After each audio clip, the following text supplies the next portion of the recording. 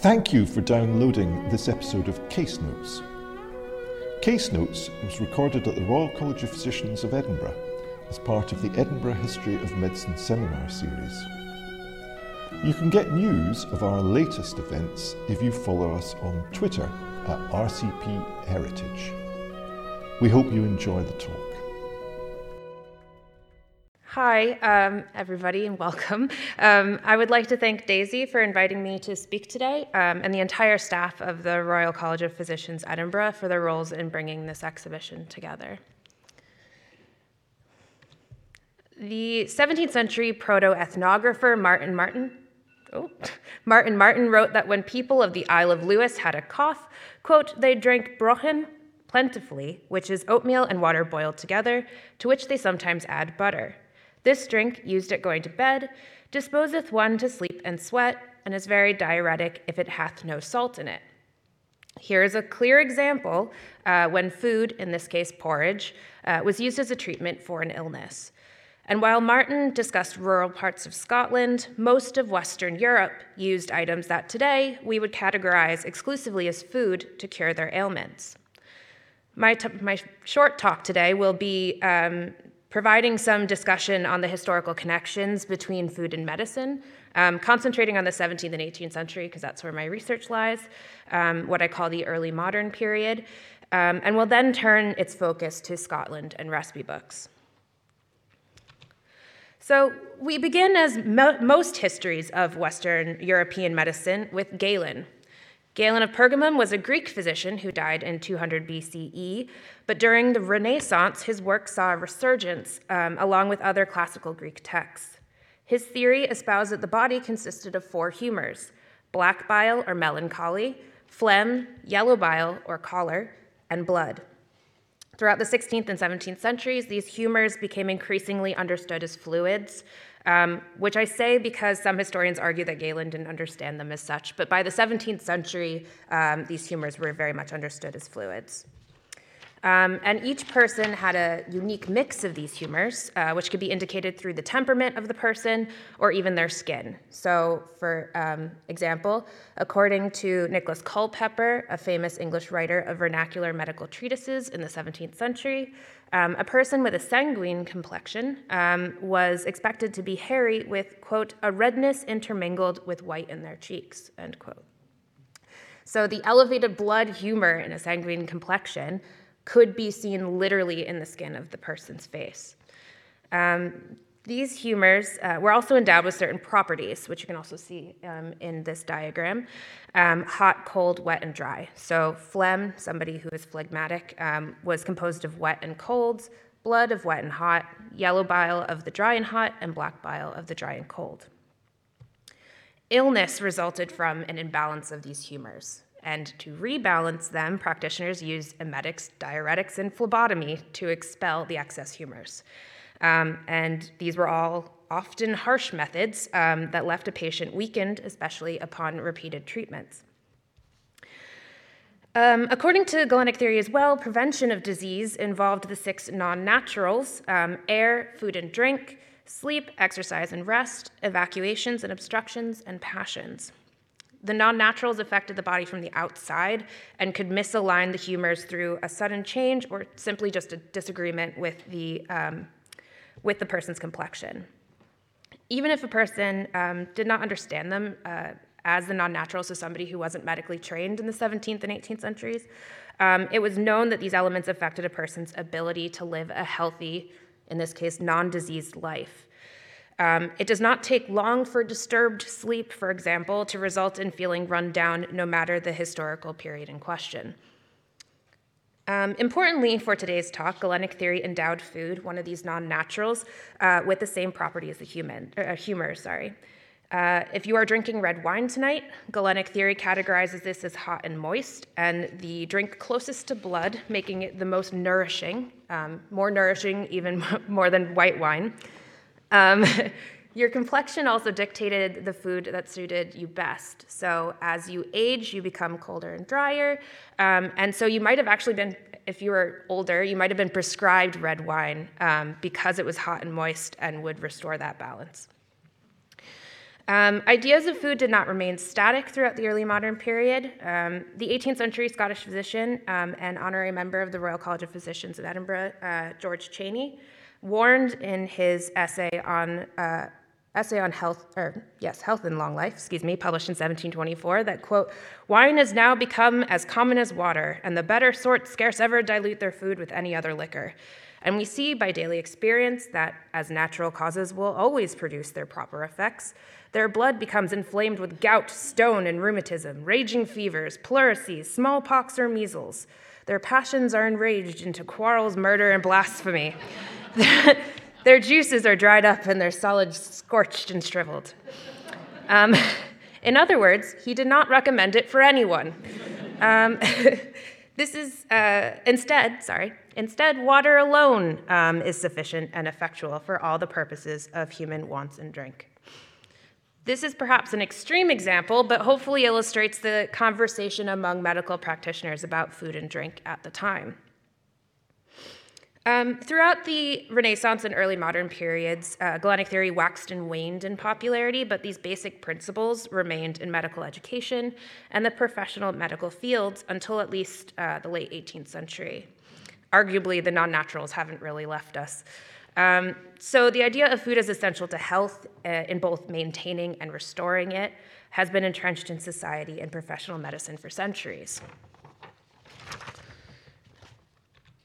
After that whistle-stop tour of the relationship between early modern medical theory and food, we will now turn to perhaps the most emblematic material item of this connection, the recipe book. Manuscript collections of household culinary and medical recipes were kept in bound notebooks of varying sizes.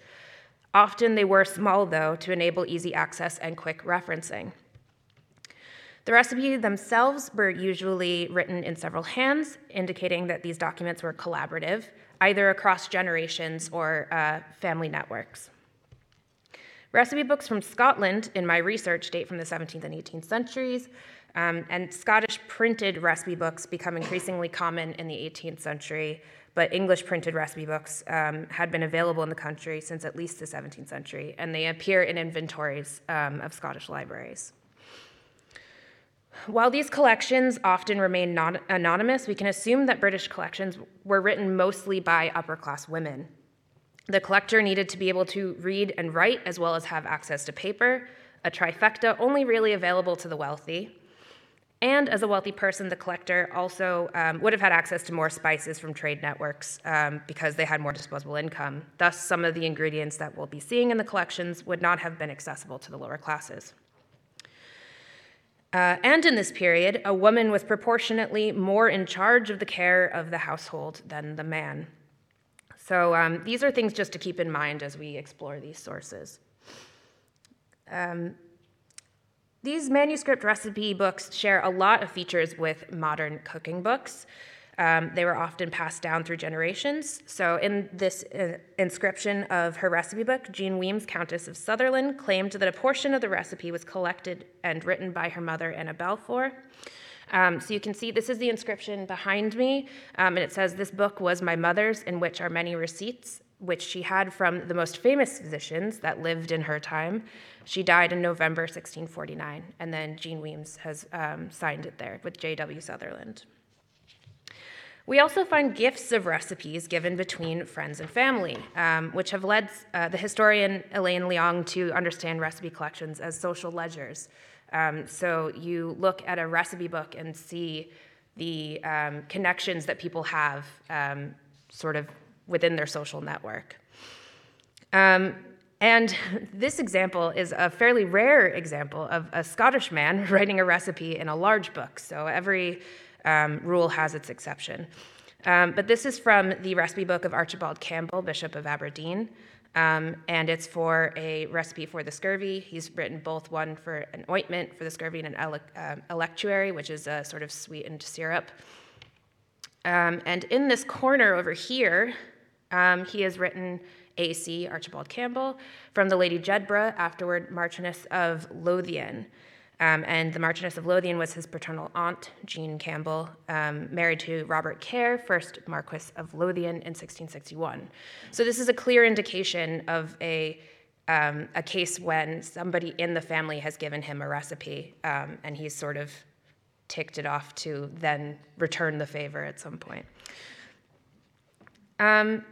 And in some ways, we can also see the early modern recipe book as analogous to a modern medicine cabinet, so more of a just-in-case measure than an everyday necessity. We cannot automatically assume that the households who owned these collections used or made all of the recipes, but these collections can still tell us a lot about the medical concerns of the period, because why write the recipe on expensive paper unless there is some concern that it will be necessary in the future? And they can tell us how they would be treated if the patient were to suffer from the ailment. So to some extent, the rest of this talk will discuss both, with the focus on food. Before that, though, I do just briefly want to discuss the differences between Scottish and English recipe books. During this period, there was an increasing cross-cultural communication. The Union of the Crowns, when James VI took over the monarchy after the death of Elizabeth I, occurred in 1603, enticing many upper-class people to gravitate to London for at least part of the year. And in 1707, the parliaments were united, meaning that arguably the upper class spent more time south of the border than ever before, or at least had political interest there. So because the upper classes of Scotland and England are mingling, recipe collections from both countries share recipes, and as we've already said, that English printed recipe collections have been evidenced in Scottish libraries, so there's already sort of a cross-cultural communication happening. But there are some differences. For one, Scottish people were still speaking Scots, even if just employing Scots words among an English sentence. They were also using Scottish measurements, such as the choppin, which was at one point about half of a Scots pint, and a Scots pint was actually 3 imperial pints. And the mutchkin, which is about a quarter of a Scots pint. And only the latter has really been evidenced in England, and only in the northern parts. So thus, there were some fundamental differences, but we see that many of the same ailments appear in both Scottish and English recipe collections, even the same sort of recipes. Ailments and recipes, which indicates that collections in the early modern period could be arguably considered British, but they might not have considered themselves as such. So let's now take an example from a recipe book to illustrate the connection between the food and medical treatment. This is from the recipe book of Christian Barclay, dated to the early 18th century. Christian was the daughter of Robert Barclay of Uri, a famous Aberdonian Quaker and eventual absentee governor of East New Jersey. So you can see this is Daffy's Elixir Salutis. I'm sorry, my Latin's terrible. The true receipt. And Daffy's Elixir was a famous medicine, first appearing in the 17th century, but it's sort of borderline quack medicine, but not quite. Looking at some of these ingredients, we can find familiar food items, which had medicinal uses in the early modern period. Most notable is rhubarb. So right here, take 1 ounce of rhubarb sliced thin, which was used as a gentle laxative. It's also the main ingredient of Gregory's powder, which is in the exhibition. Rhubarb was actually considered so gentle that it was given to children for its laxative benefits. We can extend our assumption further that this recipe was meant to have a laxative effect because of the addition of 2 ounces of senna right after, which are still used in modern laxatives. But we can also see other more food items. It includes carvey seed, which is caraway seed, aniseed, coriander, finkel, which is fennel. Finkel is the Scots word for fennel. Parsley, and then we also have orange peel and raisins. There's also saffron and licorice and other things like that.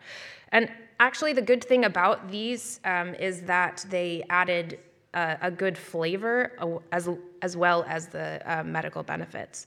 So some of these ingredients would have probably been added because they tasted good to cover up the taste of other things that weren't so nice. Many recipes also have food-related words within the title. In the recipe collection of Lady Grizzel Bailey of Jerviswood, is in the borders. There's a recipe for a soup for a consumption. And I find this one really interesting because if you read the ingredients, she's basically making a chicken soup, which I think is really interesting considering her therapy for a bad cough is chicken soup, which is, it might be familiar to us because at least that's how my mother treated my bad colds when I was younger. Another food that was considered nourishing for those who suffered from colds and coughs, which we would not be perhaps as familiar with today, was the caudle or posset, which is a drink of alcohol-curdled milk. This food was considered nourishing enough to be prescribed to new mothers. And it was actually in midwifery manuals that this sort of alcohol-curdled milk would be given to the mother as soon as they had given birth. This one is also from Lady Grizzle's collection. And I think that this recipe is really interesting for a couple of reasons. One is that one of the directions is to make a caudle, which sort of means that the writer assumes that you actually know how to make one. And two is the addition of ambergris, which is that at the bottom there. Which comes from the digestive tract of a sperm whale and is not a usual ingredient for caudles. And it's not unusual for therapeutic medicine, but it is unusual for a caudle. And actually, ambergris is now illegal in some places for animal welfare reasons. So this last recipe indicates to some extent, the prevalence of digestive issues during the early modern period. This one's also from Christian Barclay's recipe collections, another one for the gravel. Gravel was a catch-all term for stones of either the kidneys or the gallbladder, and the recipe includes pieces of salmon, so wrens of salmon, there it is, wrens of salmon being placed in a warm oven. This last aspect is also really interesting because it provides a rough time of day as well as a temperature. Bread would have been made first thing in the morning, and afterwards the oven would not be screaming hot, but warm enough to dry out the salmon. This is something that we don't usually get with early modern recipes at all. They're usually just lists of ingredients and you have to sort of muddle your way through. This recipe also includes the juice of lemon, salad, or olive oil, and red wine. And gravel features many times within the recipe books I studied for my PhD thesis, as does the stone, which is a similar ailment, indicating that it was a very widespread concern. The other digestive issue that occurs frequently in recipe collections are stomach worms. It is not always clear if this problem refers to parasites or some other sort of stomach distress experienced, but it is likely at least that it was visualized by the medical practitioner and the patient as a parasite. Whatever they are, according to the medical practitioners in recipe books, they were often incident to children. Historian Alan Withy has pointed to improperly cooked meat as a likely cause for the transference of these parasites, which would have had a greater impact on children than the adults who ate the same meat. The fact that this ailment appears in recipe books indicates that this problem was not class-specific, or even upper-class people who employed cooks suffered from digestive or food preparation issues. I don't really have time to go into digestion in much length, but this ailment hints at the difficulties of eating in the past. As the historian Ken Albala reminds us, past people suffered privation and malnutrition, and eating in the past should not be, quote, obscured by the intensely thick steam rising from the soup pot of nostalgia, end quote. To conclude, Scottish recipe books show us the types of ailments concerning early modern people and the substances they chose to treat those ailments. In most medical therapeutic recipes, some form of what we now categorize as food was used. So food, drink, and health have been partnered for centuries. And I will also leave you with a quote, this one from George Cheney, again from his essay. Quote, "To have our food, that is, our meat and drink, as to quantity and quality, duly regulated and precisely adjusted to our concoctive or digestive powers, would be of the utmost consequence to health and long life. Thank you. Thank you for listening to our History of Medicine lecture series, Case Notes. This podcast has been brought to you by the Royal College of Physicians of Edinburgh. We're a charity, and if you enjoyed today's show, head over to rcpe.ac.uk/heritage for more information and how to donate. Thank you.